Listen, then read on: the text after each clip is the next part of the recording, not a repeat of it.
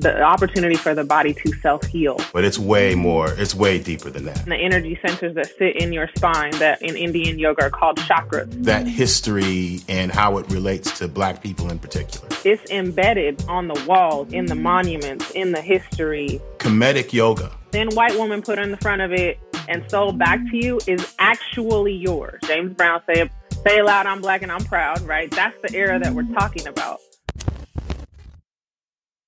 All right. Peace and welcome. We have Angie Franklin today. Angie is a wellness entrepreneur. She is a polymath.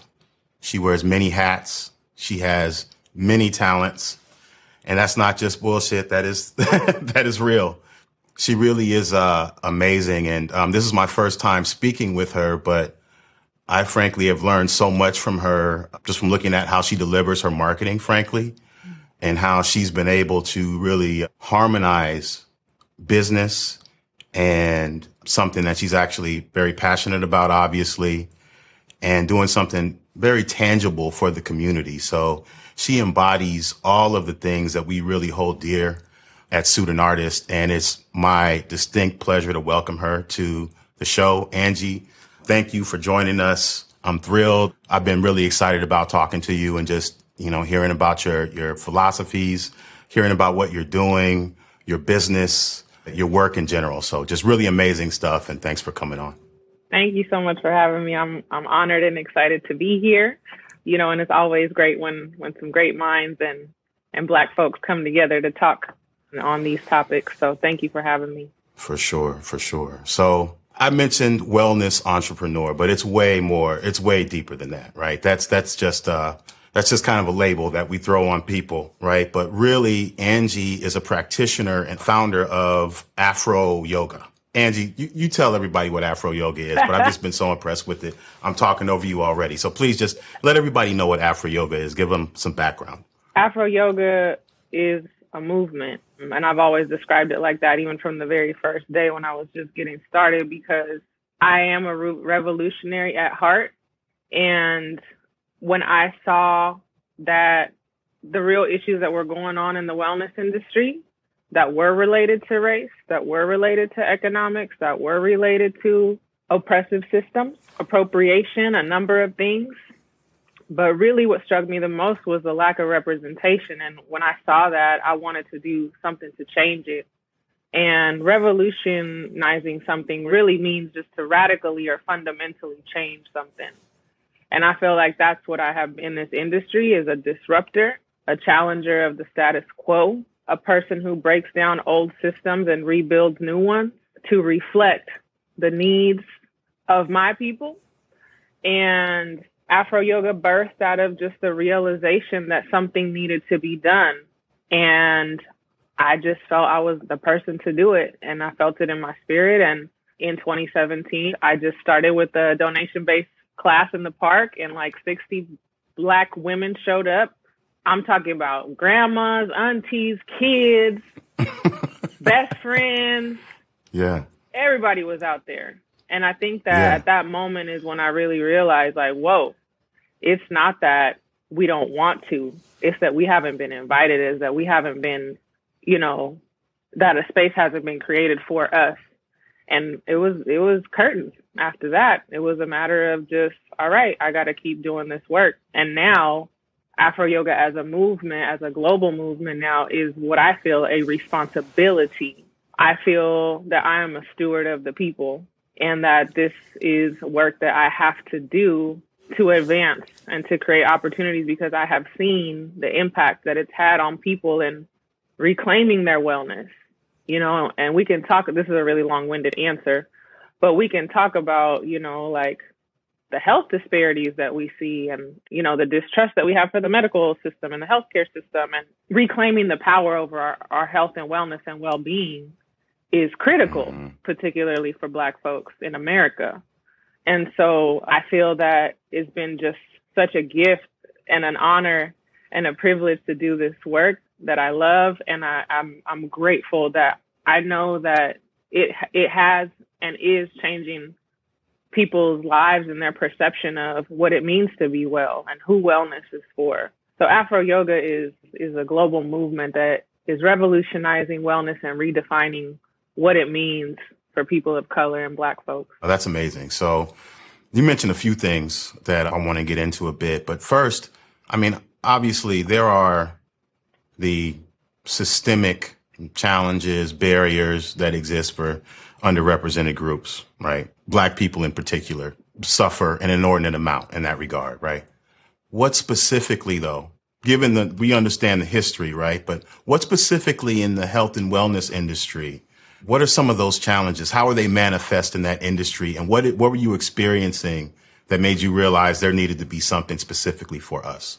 It goes back to like being the only in so many spaces. I was the only Black person in my yoga teacher training. When I became a Lululemon ambassador, I was the only Black person at the onboarding in the entire North California. Always one of the few, if not the only Black teachers at a location where I was teaching, whether it was a college or a studio or whatever. So at some point, you look around and ask yourself, why am I the only person that looks like me in here? And I recognize that those systems, you know, the way a studio is set up, there's multiple barriers. It could be a geographic barrier, a financial barrier, a culture barrier, you know, a representation barrier. There's so many things that are present there for a person to hop over all of those hurdles to be there for the healing, right? For the self-exploration, but not really be able to do it authentically because we still have to have that armor on when we walk into these spaces. Am I safe here? You know, is there microaggressions happening? Am I the only person in here? You know, so me just being in those spaces and being in the work and being in it, at some point I realized that it was an issue. And that's when I decided to do something about it. That's when I said, I got to create the space because they're not going to do it. You know, they're not going to take that responsibility on. So when I started to do it and I started to see the response, it validated and affirmed the fact that this was so needed for so many of us. And, you know, in the healthcare industry, I mean, there's just disparities around childbirth death and infant mortality and all those kinds of things, right? Like I have doctor friends who are Black, who are in these spaces and who tell me some of the racism that they experience as doctors, as Black doctors in these systems. So imagine the actual patient, you know, so there's just a lot that needs to be, we're experiencing the same things across the different systems. It doesn't matter if it's the wellness industry, the healthcare industry, wherever you are as a Black person in America, you're going to experience some level of these things, being the only, not knowing if you're safe, nervous system always on alert, you know, and those things, my spiritual teacher always said, dis-ease leads to disease. So if we are always in a state of uneasiness because we're looking over our back, we're checking the space or sitting strategically in a location to make sure that we can exit if something goes down, our nervous system is always in that fight or flight. So practices like yoga meditation allow us to discharge some of that energy and to activate the other aspects of our nervous system. Now we're talking about science, you know, the parasympathetic and the sympathetic nervous system. And so when we can activate the parasympathetic nervous system, which is your rest and digest system, we give the opportunity for the body to self-heal. And that is why these practices are so important, because they're also free. I mean, you have access. You can hop on an app and meditate. You can get on YouTube or whatever. But even then, that representation piece is what's so important, because we want to feel as human beings connected. We want to feel that we relate to other people. So when you show up to my class and I might have a Drake song in there, you know, you feel at home, right? Right. And That's so right. These are the other aspects that are also really important, is to really feel like you belong in a space. And I think for so many of us, we have lived damn near our whole lives feeling like we don't belong in these various spaces that we occupy. So to be able to create a space where people can come and say, yes, this is it. I belong here. This is my spot. It does something for people. And that alone is already a healing experience, much more the addition of the wellness practice itself. I love that. So you mentioned like the fellowship, people with the shared experience, right? And acknowledge shared experience that you don't have to explain coming through the door. So people are more at ease, just vibing with it from jump. So that's beautiful, actually. I was looking at your material and, yoga, at least in my mind as an ignorant novice, right, is generally associated with India. I mean, it's generally associated these days with white women, but that's a different discussion altogether. But it is, associated with India, right? Historically, Kemetic yoga, right? Kemet referring to Egypt or what is now called Egypt, right? Unpack that a little bit for me and that history and how it relates to Black people in particular. Yeah, this was a huge key. And when I found out about it and got to know about it, I knew that it was going to change the game for me, and it did. It's not a well-known fact that Kemetic yoga predates Indian yoga. In other words, the yoga that developed out of India comes via a migration from Kemet. We have evidence of Kemetic yoga. One of the oldest forms of historical reference when studying a culture is in their art, in their monuments. There wasn't always written books and dissertations and all that. We see the reflection of what life is like in a particular place through the art. And our Kemetic ancestors did an incredible job at documenting their life, their stories, their beliefs, their spirituality. It's embedded on the walls, in the monuments, in the history. It's all there. So all you got to do is open your eyes and look. And so Dr. Asar Hapi and Yasser Rahotep, who is from Chicago, we're taking trips and we're talking about, the 70s, 60s, 70s. We're talking about the era of Black power. We're talking about the era of people reclaiming their Africanness, reclaiming their Blackness and being proud of it. James Brown, say it loud, I'm Black and I'm proud, right? That's the era that we're talking about. So that is sort of to give you a lens, I guess, of like the research and the development that starts to go into, oh shit, we're in Kemet and these are yoga postures, right? So over decades of study, travel, translation, hieroglyphics of, monuments and art in Kemet, there becomes a realization that, they've been doing Kemetic yoga for thousands of years. And so a modern form of the practice was developed based on those studies, which is now what we know as Kemetic yoga. And Yasser Rahotep has something called Kemetic yoga skills, which is made up of what you would call geometric progression, which is just the shapes of your body. And we know that our Kemetic ancestors were very understanding of geometry and the power of geometry. So geometric progression in the shape of your body, or, of the posture and the movement from one posture to the next, and what he calls rule of four breathing, which is acknowledging four parts of the breath, which are your inhale, the pause, the exhale, and then the pause. So he practiced for 30 years before he started certifying yoga teachers, which today is unheard of. People get certified and then a year later they feel like they're ready to teach other teachers. That's a whole other story. But there's just a lot of integrity, right? That speaks of integrity. And this is Dr. Hapi you're referring to? This is Yasser Rahotep. This is Yasser, who has certified over 5,000 teachers worldwide at this point, myself included. So, as I got to know about it, I was like, wow, I have to get certified in this practice because Black people need to know that this is in their DNA, that this is their practice. The same thing that has been packaged up and, like you said, a thin white woman put in the front of it and sold back to you is actually yours. And we see this all the time, right? In the appropriation of things and the fashion and the clothes and all this stuff. They put somebody else on it and they sell it back to us like it wasn't ours to begin with. And so I think that being able to have that connection and understand the history of Kemetic yoga in this practice and realize that you can still practice it today. You can do the same postures that were on the walls of Kemet. And when you sit in those postures, they are powerful postures. People have told me that they've had visions and all kinds of experiences doing some of these poses. It's a powerful practice, and our ancestors were very scientifically driven. We're into astrology and astronomy and all the things, studying nature, studying afterlife, preparing sometimes an entire life for the afterlife.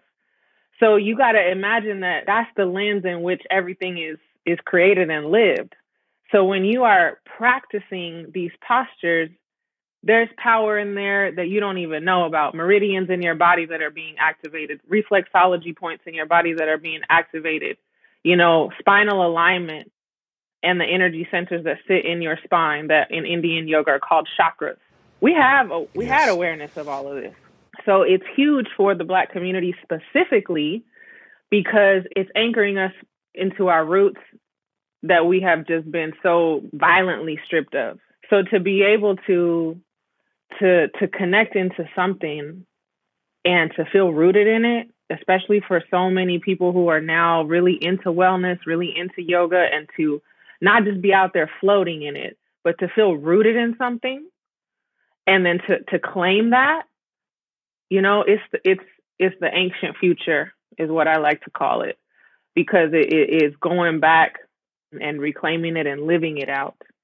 And so it's huge for the Black community, and it's been major. I've had people tell me that they've never experienced a practice that felt so natural to them. It is powerful for people to know, not only am I practicing this yoga, but this comes from people who look like me. It changes the game. That's profound, obviously. Now, the flip side is, in our conversation, it was slipped in that you are a Lululemon ambassador, right? Correct. So one of the things that really fascinated and I admire about what you have going on is that you've got this harmony between your business and your passions, your beliefs, convictions, right? And they're all kind of intermingled in the work you're doing. Was there any challenge for you? Was it how did the Lululemon thing come about? Is there ever any conflict given, Lululemon is a corporation, somewhat different than a lot of other corporations in some ways, but it's still part of a larger thing that we've already acknowledged, is not necessarily, hasn't always been inclusive of Black people. Right. So how did you reconcile that? Did you need to reconcile it? Did you have any thoughts or trepidations about it? Or was it like, look, this is a means to an end. They owe me reparations. I'm going to get these coins, as you would say, right? So right. How did that come about? Tell me about that and what your thoughts about it and the, the experience in general. Yeah. Thank you for asking that, because this is a great question and one I don't get often. All of those things, really. And I'll break it down. So it started with a DM from another ambassador who was a white woman and asking me if I would be a panelist for International Women's Day, I think 2017. And I was like, because all I knew about Lululemon was they got the $100 yoga pants. You know what I'm saying? And I ain't got nothing in my closet. So right. I had never even been to the store. All I knew is that's for the rich white girls. And they know that is the narrative that's out there. And they're working hard to change that. And I'll talk more about that in a bit. But I vetted her. I reached out to people who I knew who might know her and was like, yo, is she legit? Is this legit? So yes, there was distrust, right? Off the top. Okay, is this just a tokenizing situation? All right. So I accepted. And I wrote a poem called Blacking Yoga. And I basically talked about the same things we're talking about. The frustrations around not being represented in this space. The fact that people like me need to be on the walls in their store. And, I talked about all those things. I talked about how now y'all are cool because, you realize our money is green, that Black dollars are green. I talked about those things and I used the opportunity. I said to myself, if this is them tokenizing me, I'm coming with that heat, right? I'm going to make my mark. So if you're going to give me a platform and a space to speak, I'm going to use it. And so I came through and that poem had everybody in that room in tears, myself included. And I think it was a pivotal moment for a lot of folks. And the management leadership was taking a serious look at me at that point, like, who the fuck is this girl that came in here and just tore the house down? I was the only Black person on the panel. And the few Black folks that were in there were Afro yoga folks who came to support me because I told them, I need y'all to pull up. So what I have noticed over the time in my relationship with Lululemon is that they are willing to try new things and to fail. They have shown that they are interested and invested in change, and that's something that I really respect. The people that I worked with at my store specifically, what's important to know about Lululemon is that they function with a great deal of autonomy locally. So a store in Sacramento here where I'm at that I belong to as an ambassador might not be the experience you get in Memphis, Tennessee, right? So, and I know that they're working on unifying that, but the experience is very different because I've spoken to people who have not had the experience that I've had. And so I went into it thinking like, yeah, you know what? I'm going to extract all the resources, the coins, whatever that I can, and put it back into myself and my community. And that's the approach that I took early on, was like, you know what? Can I get some gift cards to give to my community? Can you donate some yoga mats to me that I can give away? Can you, sponsor the location venue for our annual event? And they supported me. Even before I was an ambassador, they were doing those things. So I was like, okay, all right. And recently I have taken the approach that I'm going to maximize the opportunity. If y'all gonna let me in here, I'm kicking down the door I'm kicking down every door that I can. So I'm in there trying to model the gear. I'm in there doing racial equity and community building trainings, which I did for the entire state of leadership of California, and which is now a training that's going national. And I got paid very well for that, right? So, I was able to bring on other people of color and get them paid to speak and be a part of that experience. So I have done my best to infiltrate. And somebody jokes with me and says that I came through in there like it was a stick up. Like, it's a stick up. I need everything you got. And that's kind of like my approach. And they know that. And I have been transparent about that. Like, yo, I am here. Yes, I love the clothes. The clothes are, it's the reason why they $100 pants and they feel good. I ain't gonna lie. But they know it's beyond that. And they know that it's beyond the clothes, and they get that. And the people that I've had the opportunity to have as leadership have just been really down for the cause. And so there's folks who work from the outside in, and there's folks who work from the inside out. And I think that Lululemon is a company that has allowed me to do work from the inside out on my terms, with my content and my voice for my people.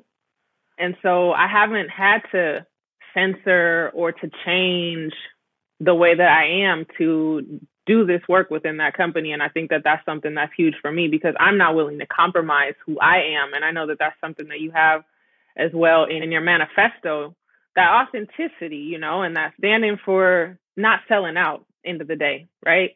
I wasn't going to get to a point where it was like, okay, I'm selling out. No, if at a point where I feel like it's no longer authentic or genuine, at the point where I feel like I'm being used, that's the day that I walk away. And I haven't felt that. It's been support. It's been love. It's been elevation. It's been coins in my bank account. It's been opportunities for other people.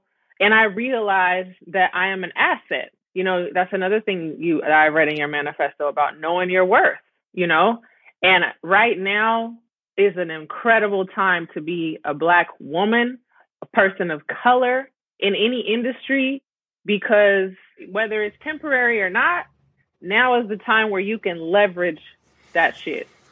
And yeah. So for me, I said, okay, well, the time is now. Strike while the iron is hot, and do as much as you can with it until you can't no more. That's amazing. Yeah. I mean, it's one of the main lessons learned is, and I might be inferring here, but I would assume that you would have not expected to be able to function and operate the way that you have with Lululemon, right? Without having had the experience. Like, to me, a huge takeaway that you mentioned, right? Or that you kind of intimated was, don't make assumptions. Don't limit yourself before you've even asked. Black people and women in general, right, often take themselves out of the running for stuff because they've made assumptions about very real systemic challenges, right? Mm-hmm. They're real, but despite all of it, there are ways to navigate. And it starts with like knowing exactly who you are, right? So you already had some boundaries set. You're like, this, I'm a revolutionary. It says it on my website in writing, right? So you know what you're getting into. exactly. You know what you're getting into. And if a business is smart, lesson learned for Lululemon is if you're smart, leverage that. Leverage the authentic relationships people have, the authentic passion they have for what they're doing that is aligned with what you're doing. Cause they don't get it. Right. But they have enough, clearly somebody had enough sense to know that they didn't get it and that you are an asset and that your value is high and that you should be compensated as such, right? So absolutely, shout to Lululemon for doing that, right, and making that possible. And how would your experience with Lululemon inform how you would advise other business owners, women of color, people who are in traditionally underrepresented groups? Based on your experience, how would you advise them going forward in a way that might have been different before you had this experience with Lululemon? Wow, that's a really great question. That one kind of fell in my lap, but I will say that the collaborations that I have pitched or approached, I do a little bit of due diligence there. So there's a couple of things that I look at. If I'm interested in collaborating with a brand or a business, I'm going to do a little bit of research, right? So I'm looking at their website. I'm looking at the leadership of their website, who is in what position. I'm looking at their Instagram. I'm looking at, just the tone, the language that they use. I'm looking at all of that. And I'm trying to see if my values align with the values of the brand. If that's the case, then it's a bit of a match.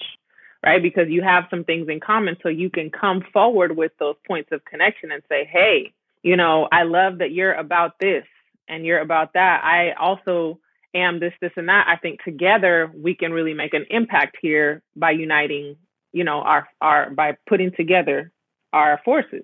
Another way to go about it is the opposite. When you see a lack thereof, you can use that as leverage and say, I've noticed, this is a true story.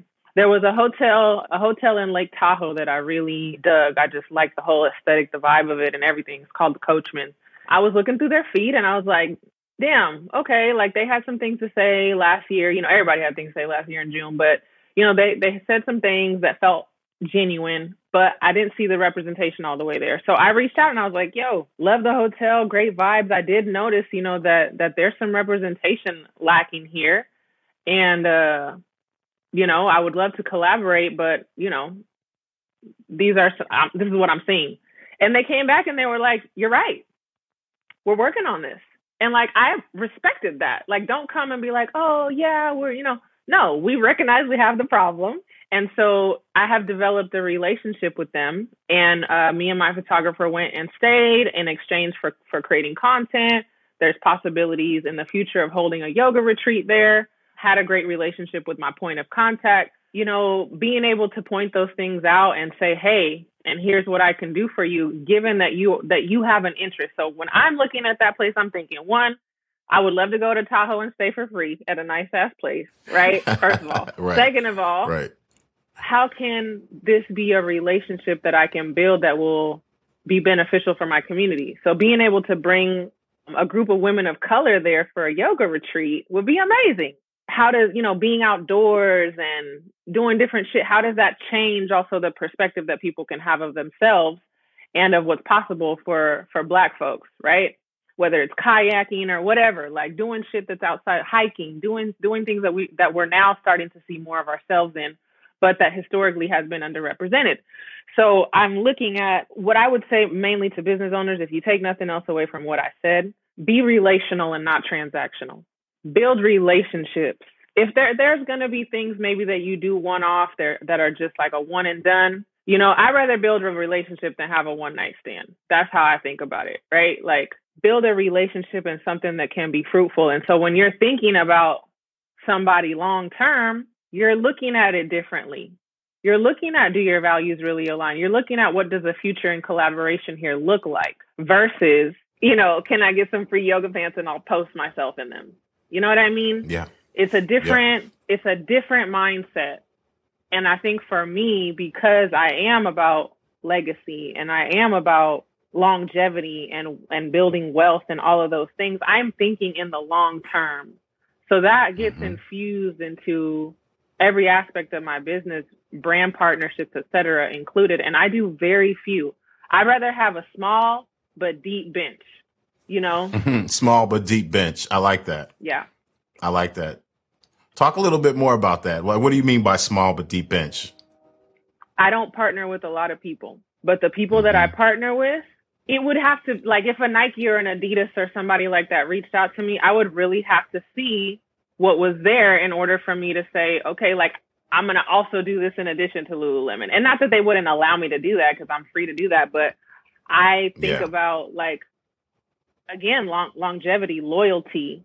Loyalty is important to me. So when I say a small but deep bench, I mean, like, be intentional and mindful about who you partner with and think about the depth of the relationship that you can have with them.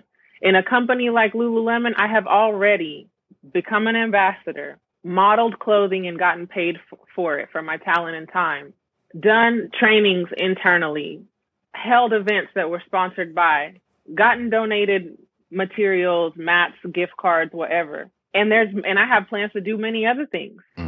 So I'm looking at what is the depth of the things that I can do in this one place versus running around. Choose wisely and then build the relationship, because that's going to sustain. That's sustenance over time versus just a one drop. And I just believe in that. I love that. And I think that's brilliant advice as well. And it's kind of counter to, the social media ethos, which is kind of disposable. Yeah. You know what I'm saying? Like, it's, let me pop this, let me take a selfie of myself and this whatever, and it's on to the next thing. So I think it's short-sighted thinking.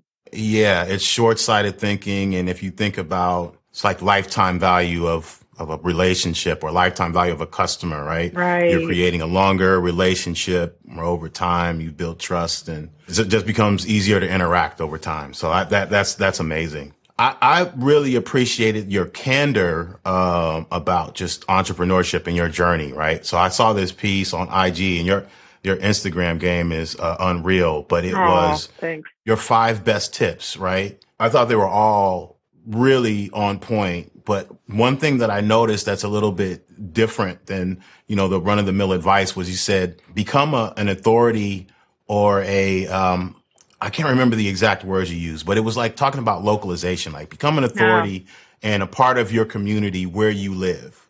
And, in the digital age, I think sometimes that's overlooked, right? Like everybody's looking at these tools that'll help you distribute whatever you're doing everywhere. But there's these opportunities locally. Like you mentioned loyalty, right? Like loyal to your soil, right? Like, come on. Right? Like there's something to be said for that. And I noticed that, and I thought that was really interesting and really sage, business advice. So if you don't mind, like talk about, maybe what the 5 tips are, if you remember them off the top of your head, and especially that local piece, like being an authority, physically contributing in your community in a tangible way. Like talk about that a little bit. Yeah, I'll have to look up that post. But as far as that goes, that was number 1 on my agenda when I was coming up. My thought process was the following. If I become the go-to person in my city for what I do, then I get the receipts to go digital. So what does that mean? If I host a yoga class at the park and 60 people show up and I have a picture of that I can post to social, receipts, okay, people are showing up to her classes. If you are not in a place where you can show up to that class, you are wondering what I'm up to, where you can find me, how you can attend a class. But the main thing was this, like being able to collaborate with local businesses. I started getting emails. You never know who shows up to those classes. I started getting emails. Hey, can you do a training here? Can you do a training for Black Infant Health? I did a collaboration with the restaurant that was Black owned for Afro yoga brunch. Boom, that was wonderful. I'm teaching in the back of a wellness salon and collective space outdoors. Bring my community there. I was able to create such a plethora of experiences for my community and show them it doesn't just have to be in a studio. And I think that that's been a huge part of my legacy too, is helping people understand, like, you're not limited to this one way of doing this thing. You know, I've done yoga at the local art museum here, the Crocker Art Museum in Sacramento, which is the main museum. We've done sound healing yoga in there. For an entire year, we did that monthly. You know, so I think being rooted in reputation is hard to earn and easy to lose. Mm-hmm. And so I think I wanted that reputation. I wanted to be known for what I do and to become the go-to person for that in my city. And then I said to myself, if I can do it here, I have gained so much experience from that alone that I can translate that to another city, digitally, whatever, because I have refined my skills in collaboration, in hosting events, marketing and promotion, in building those relationships, in understanding how to speak that language and how to speak in the terms of mutual benefit, right? So there's many skills that you sharpen along the way when you do local collaborations, and you never know who people know. So you don't know where an opportunity comes up, right? If I hadn't done all those things locally and my reputation wasn't what it was, that woman from Lululemon, an ambassador who I didn't even know, but knew of me, right? You want your name to be in spaces that you haven't been in yet. And that happens when you build a strong reputation. And so again, you know, you use the content of the things that you're doing locally to build your digital presence. And I love that. Then you're bringing the local people on digitally. So the same person who showed up to your yoga class also follows you on Instagram, also shares your stuff out, right? So you're building off of a foundation and not just off of like thin air. And I tell people, you know, I have a mentorship program where I teach other yoga teachers of color about wellness entrepreneurship and how I did it and how I built it. And I take them through a process. And I tell them now in the COVID time, you can still collaborate digitally with local businesses. And I think people are missing that. They think because things are closed that there's no opportunity there. When everybody else sees closed door, I see open windows everywhere. So I'm looking at where's the opportunity in this. I'll give you another quick example. A company named Thistle out of the Bay Area, again, was looking at their feed. I was like, man, their food looks really good. It's a plant-based delivery service. I was like, man, the food looks really good. I saw that they were saying some genuine things regarding, you know, Black Lives Matter and all those things. I loved, you know, that they were standing up. And I reached out and I was like, hey, are you guys still doing, you know, I had noticed that they did some wellness stuff in the past. And I was like, hey, I noticed you guys are doing some wellness stuff. Are you still doing it? And we ended up collaborating. And we did, for the month of September, I held 4 yoga classes every week for them. And they donated $5 to a nonprofit for every single person that showed up. And I got paid in meals, which I wasn't tripping off because time is money. And so if I can have a nice, healthy meal ready to go and I don't have to worry about it and I can keep doing my work that actually generates income for me, that was a win for me. And now when things open up, if I want to do an event and I'm like, hey, I want this many lunches or whatever for this amount of people, guess who I can go to because I've already built a relationship. Right. So, no doubt. You know, that's how I look at it. I think localization is huge. Again, going back to longevity and relationship building, it's another example of the same philosophy. I love it. So I probably in that same post, I noticed that you had multiple, a common thread was multiple streams of income and steady growth, right? But I noticed that web design on the side was like the constant. So tell me about, you know, clearly your marketing is really, really good. And thank you. The design is great and the functionality, your stuff just really is very polished and professional, and the production value is high. So, you know, how much of this, I guess a few questions. How much of it are you doing yourself? All of it. You mentioned a photographer. So, you know, do you have a team? But I mean, is it basically you just setting up everything? Where did you learn it? And how did you realize that you could apply it in the way that you have? Yeah, pretty much 90% of it is me. I do all the design, I do all the content, I do all the scheduling, I do all of the website design, all of the content, all of my courses.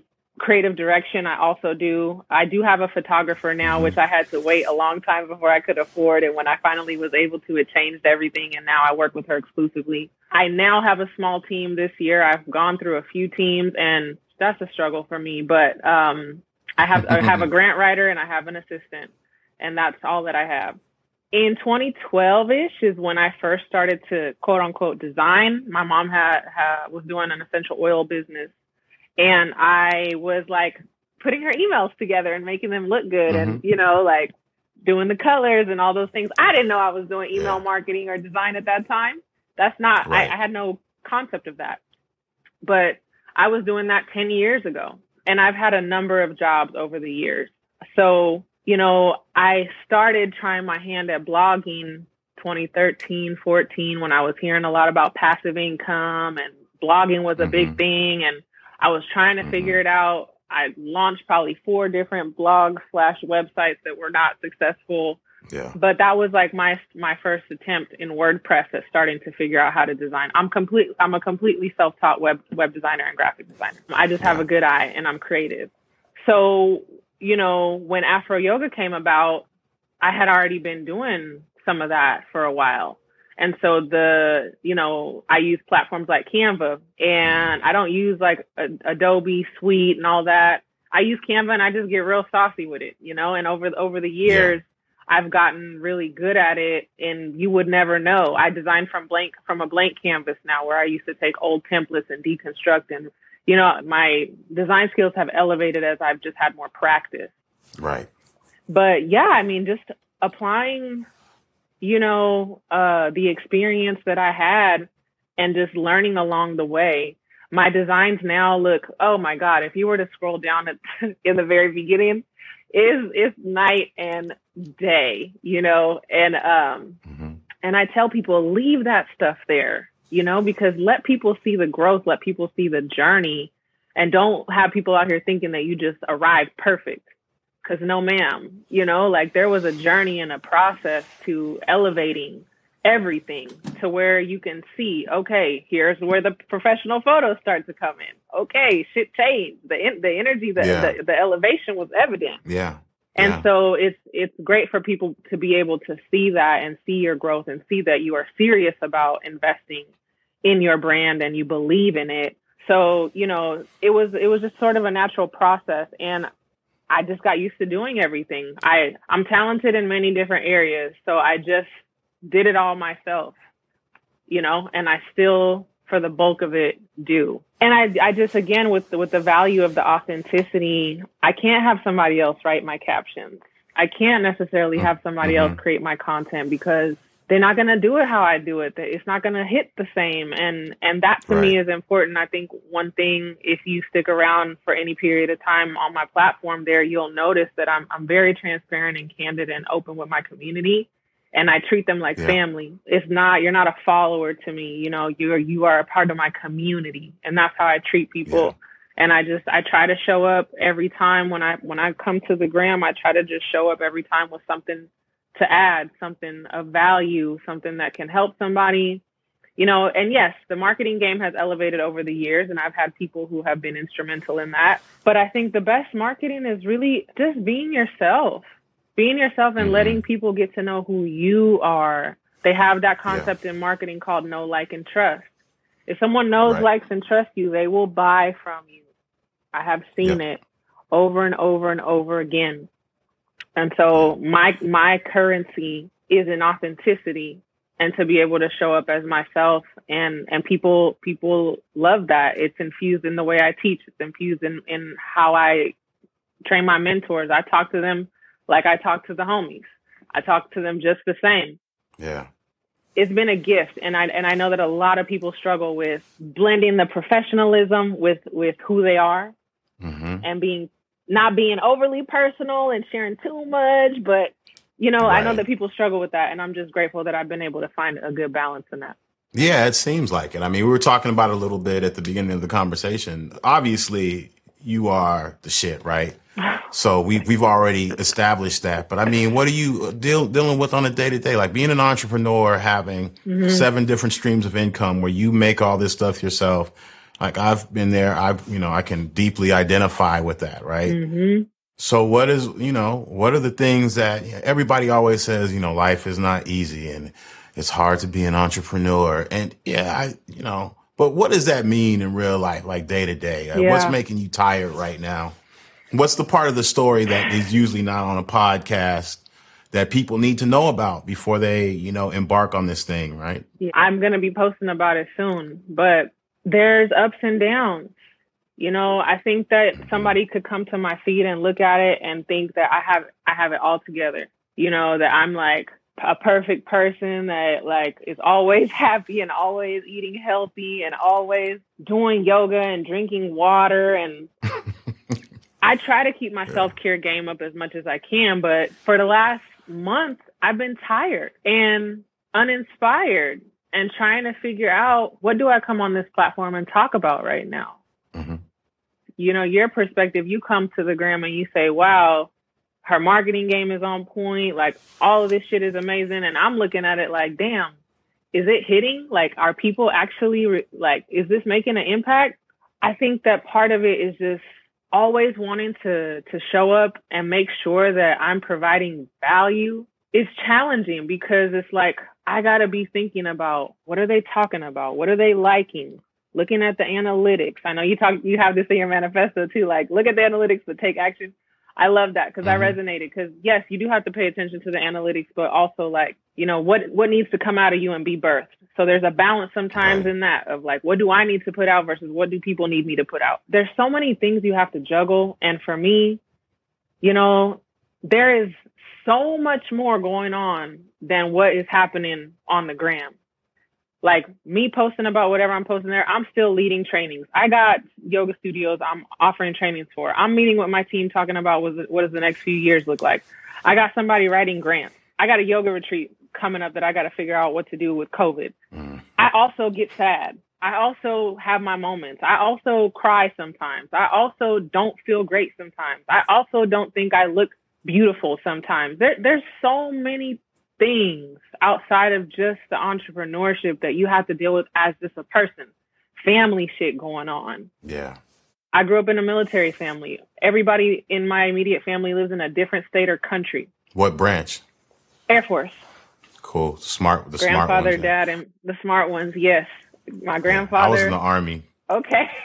Okay. You didn't quite make it, but you so I know for real. Yeah. So I think but I hear you. It's the juggling of so many things. And I think too, for newer entrepreneurs, like realizing how much it is when it's just you, content creation. I'm teaching a class and I got to make sure I got my phone up so I can record it so I can post the content later.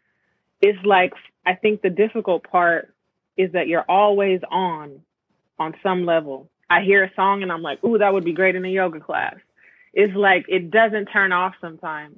Yeah. And that can be really tiring because it all takes energy, from responding to a DM or an email to thinking about content creation to the hustle culture and the grind culture will have you out here thinking that you can't take no days off. That your competition is, we always hear this, when you're sleeping, your competition is working.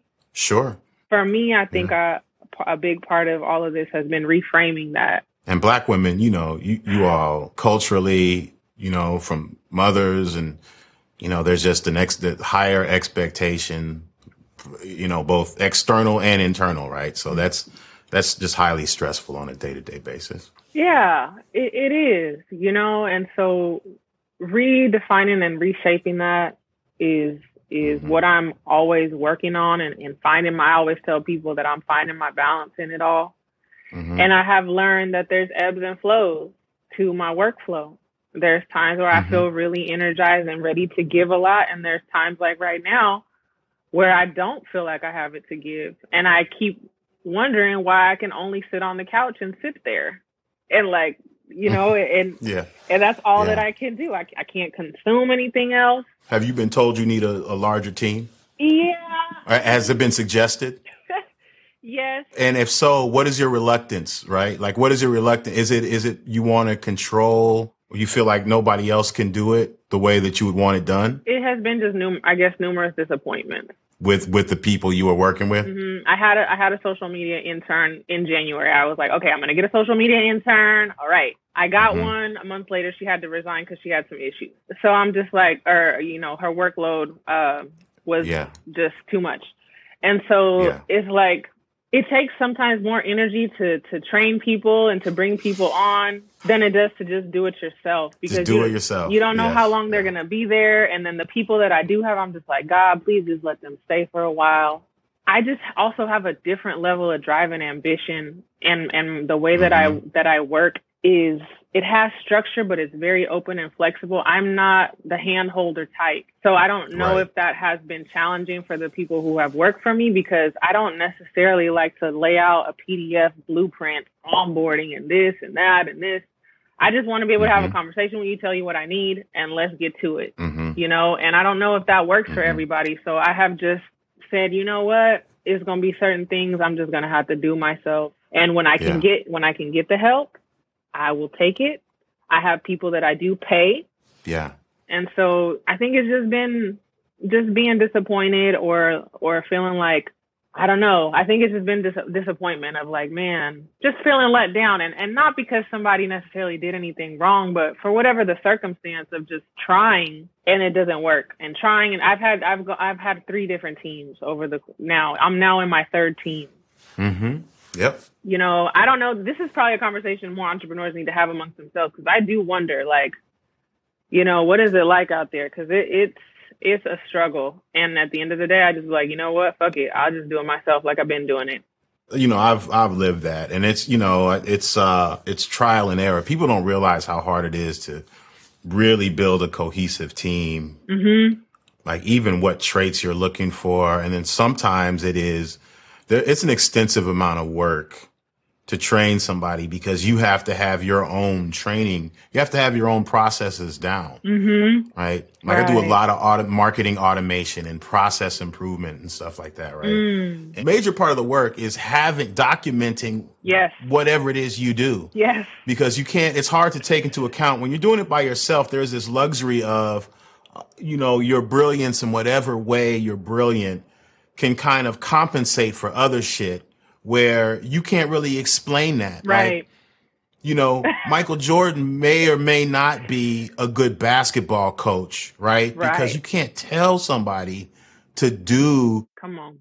Some of the stuff that he was doing was fundamental, a lot of it, right? But some of it was he just, just Mike. So, right. So how do you expect someone else to do that? And then you mentioned, work ethic and just, how much you expect, right? And probably the turnaround time you expected in. So it's not an easy thing to do. There's some things like I suggest find experts and pay them for their time. Yeah. Pay somebody who's the best at whatever it is you need to know. Yeah. Pay them for the hour and then have some VA execute that. Document it and have the VA execute, But this is another thing too. Like, how is your business as large, whatever that means, as it needs to be for you or as you want it to be, right? Like you might, what aspirations do you have to even, like you don't seem like a person who is not ambitious, right? So,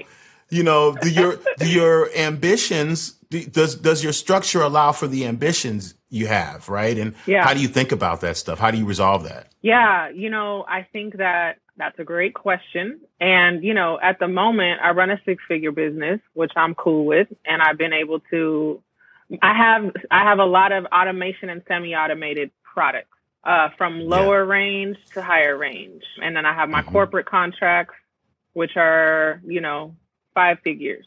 I'm doing good. You know what I mean? Yeah. And I don't necessarily, like, what takes the most time for me is the content creation for Instagram. Really, truth be told, that is the bulk of my time, because it's where I cultivate the community and where a lot of my sales come from, whether they are people who end up joining the email list or people who just purchase directly.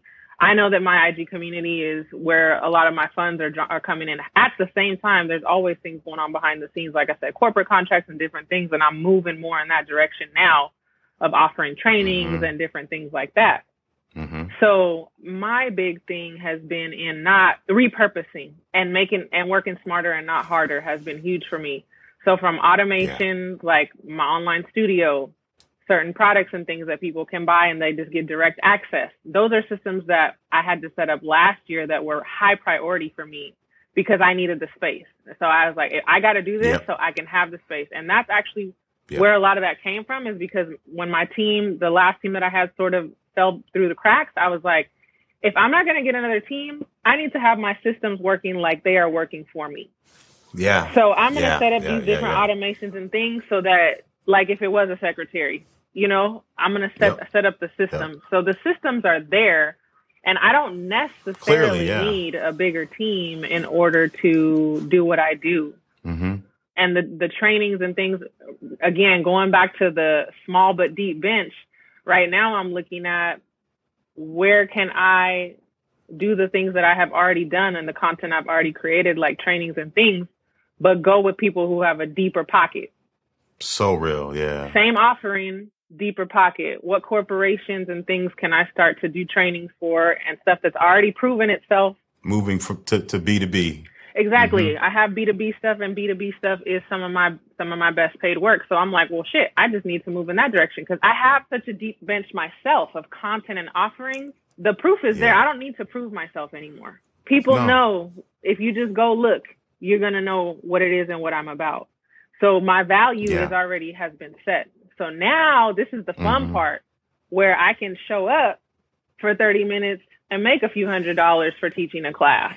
No question, right? Or so write a book, which you've done, right? Yeah. I've seen books. I've seen, you know, a lot of things really well executed though, too. Like, I think, you know, not everyone, matter of fact, most people are not going to execute all the different things you've been doing as well as you have. Thank you. And, the course is really ingenious, obviously, because you make it once and it continues to bear fruit. Correct. You know, in perpetuity. So that's just really strategically. I live in Silicon Valley, right? So there's this ethos of growth, right? How big is it going to be? Scale. It's not going to be a $2 billion business in 5 years. This is not, you know, but in reality,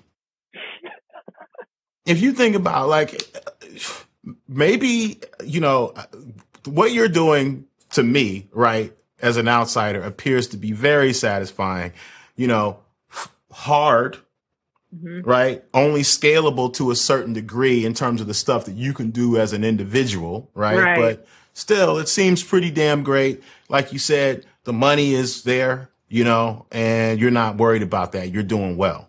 So I think that's something that a lot of people need to come to grips with because, you know, putting $1 million in front of everything does not make it dope necessarily. Like, there's plenty of people with $1 million businesses and don't bring home shit because their margins are jacked up. Look.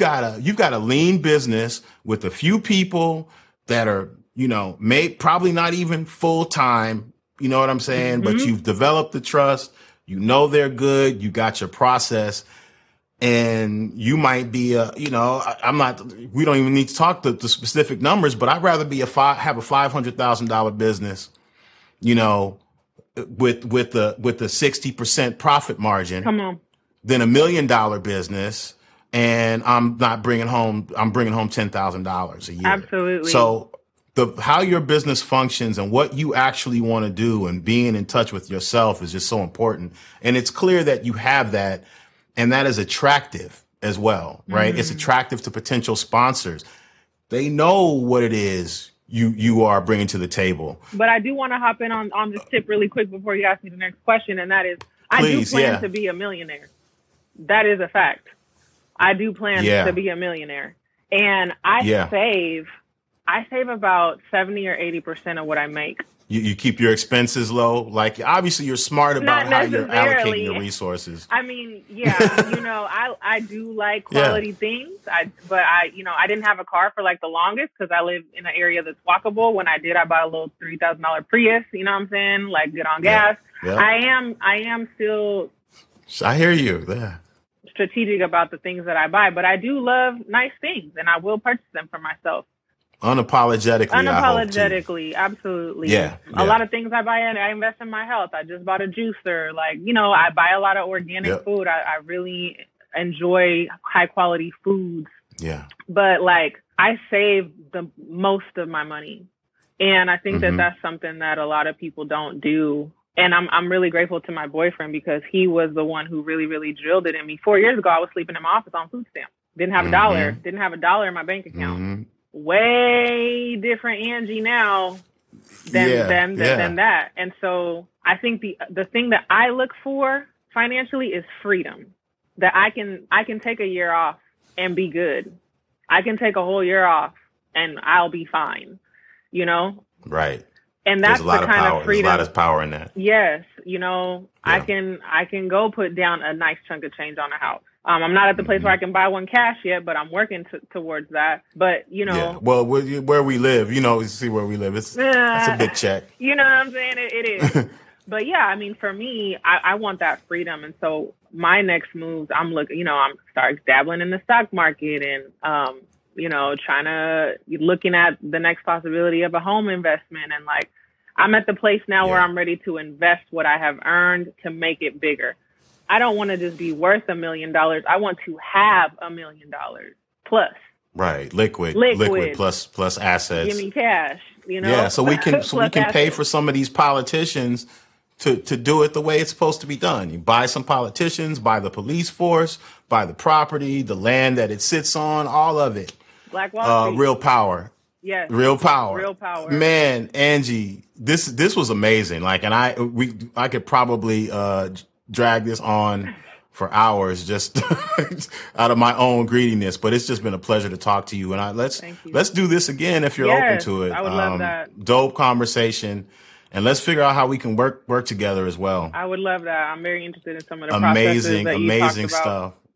Thank you. So thank you. And where do people need to contact you? We'll throw your link up on the screen here. Yeah. But I know it's afroyoga.org. But correct. What else? Like, what else do they need to know? Afroyoga.org. You got the Black Yoga course. If you're a beginner or you're a novice, like you said, like yourself, you're going to get a lot of great information around Kemetic yoga, around, wellness practices during the revolution and Black Power movement. You're going to get Kemetic yoga practices and meditation and a plethora of resources.